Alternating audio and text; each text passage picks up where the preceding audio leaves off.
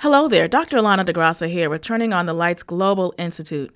And in this podcast, I want to talk to you about how to keep your momentum even as COVID-19 has rocked our world. Today, I want to share with you an excerpt from my book, Tomorrow Can't Wait. Time for Restoration. Did you ever wonder why the American bald eagle was selected as the symbol of our country? It was because of its tenacious nature. I can picture the eagle soaring at high altitudes in a clear path to its destination. Years ago, I wrote a poem about the eagle's altitude. It reminded me of how I firmly intended to soar at a higher altitude in my personal life. But too often, we think about distractions that alter our promise. Too often, we see patterns of doubt or weakness that undermine our goals. Consider this. The same force of nature that carries the eagle can also carry us through transient times in our lives. One stanza from my poem, Fly Like an Eagle, says it all. Fly like an eagle. Why don't you fly high? You're never too old to reach a new destination. Time and longevity have made you scared. Remember, I hold your hand in all seasons. You have to be convinced, not of what others say. You need to be convinced that I can renew you. The eagle's beak is constantly renewed by the substance keratin. In the same way, our decisions can be consistently patterned, revealing a replenished version of who we desire to become. We may have experienced trauma, setbacks, or deep personal injury, but we can decide to form a new blueprint for our lives. Consider writing an affirmation of how you can focus on the eagle journey. While doing this, become detached from those who cannot understand your new journey in life. A season of awakening may beckon you to focus your time on finding new aspects of life. Isn't it interesting that at a time like this, where something called coronavirus can impact our entire planet, isn't it fascinating how something called COVID-19 can completely stop us around the world in our tracks? And isn't it fascinating that at one hand, we are very concerned, we are shocked, we are awakened, but on the other hand, we're left to ponder, what does this all mean for us now? And research shows that many families are online like never before. Research shows that people are looking for answers. Research shows that there's a heightened chance that many people may lose, the gumption that anything good can happen after seeing so many people lose their jobs, seeing so many people impacted by this pandemic, and seeing so many businesses that were strong just before this happened now collapse or now even have to go and file for bankruptcy. We are living in an interesting time, and our world will forever be changed by how this pandemic has transformed all of our lives. We have thousands of individuals in homes, in home offices. We have thousands of individuals taking care of their families, taking care of homeschooling, taking care of elderly.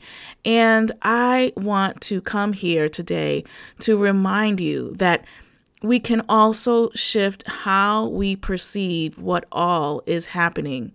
I was looking up some of the ways that people responded when the Black Plague occurred. And, Europe saw millions of people, perish due to this pandemic that they had.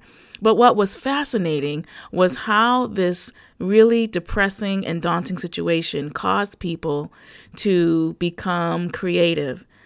The printing press was created, and we see that all of these advancements of that time were made to allow individuals to work more productively. What was even better was that the peasants that were hired were charging a higher demand because they recognized that their skill sets were so heavily needed. That's why I want to encourage you out there. for listening to this podcast. First of all, I applaud you. And secondly, I want to inspire you to recognize that this is not the end.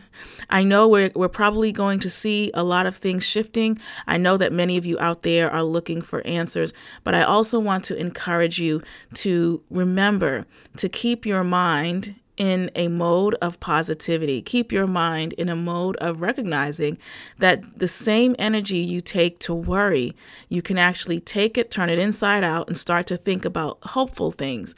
You know, our minds are more powerful than we recognize. And in my research of persistence, it's very clear that self-perception plays a big role in the types of decisions we make, the types of behaviors we have. And that's why I want to remind you again to think about the eagle.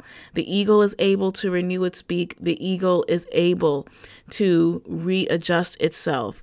And can't we do that with the same things that are going on? Yes, many of you are at home, but one of the things I want to challenge you to do is pull out a journal and start to write about maybe some of the things that you have procrastinated over a certain amount of years. If you're a creative, what are some of the creative projects you haven't worked on in years because you said you were too busy?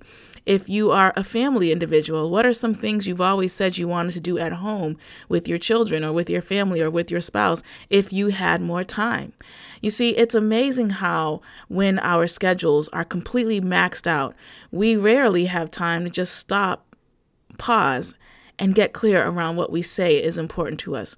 So we have a decision to make today, guys. I really believe that we can either allow what's happening to completely alter us, completely get us down, completely get us bogged out, or we can say, how can I readjust? What do I need to do? How can I utilize this time at home so that when the day ends, every single day from today on until when things shift in terms of people being able to go back out again and people being able to go back to work again, you want to be able to look back at how you spent that time, at how you said, you know what, yes, this was difficult, but I used the time to get really focused on the things that I said I was really committed to. So I want to encourage you to take a bold action today. Now, if you are a leader, an entrepreneur, or someone looking to really elevate, I want to invite you to join my hashtag IWBCC group on Facebook. This group is for womenpreneurs, entrepreneurs, authors, speakers, you name it. If you believe you're a leader and someone that has something to contribute, come on and join that awesome tribe. And even more, for those of you who are tuning in, I want to gift you for showing up today with a free virtual ticket to attend the third International Women Build Confidence Conference virtual. So I want to invite you to be a part of that. So there is something you can do today. And guess what? Remember, you're not alone. Remember that you are beautiful, you're valuable, and nothing about you is a mistake. Now, we are super excited to get back on Podomatic to allow these podcasts to touch your hearts and get you going. So give us some love. Share this podcast. Let others know that this podcast has motivated you. And guess what? You can also find me on Instagram at Dr. D Inspire with a Y. Well, that's it for now. I can't wait to connect. Can't wait to learn more about how we can help you to grow this year. And remember, do something to shock and surprise yourself. That's it for me, your host here, Dr. Allana DeGrassa of Turning on the Lights Global Institute. Take care.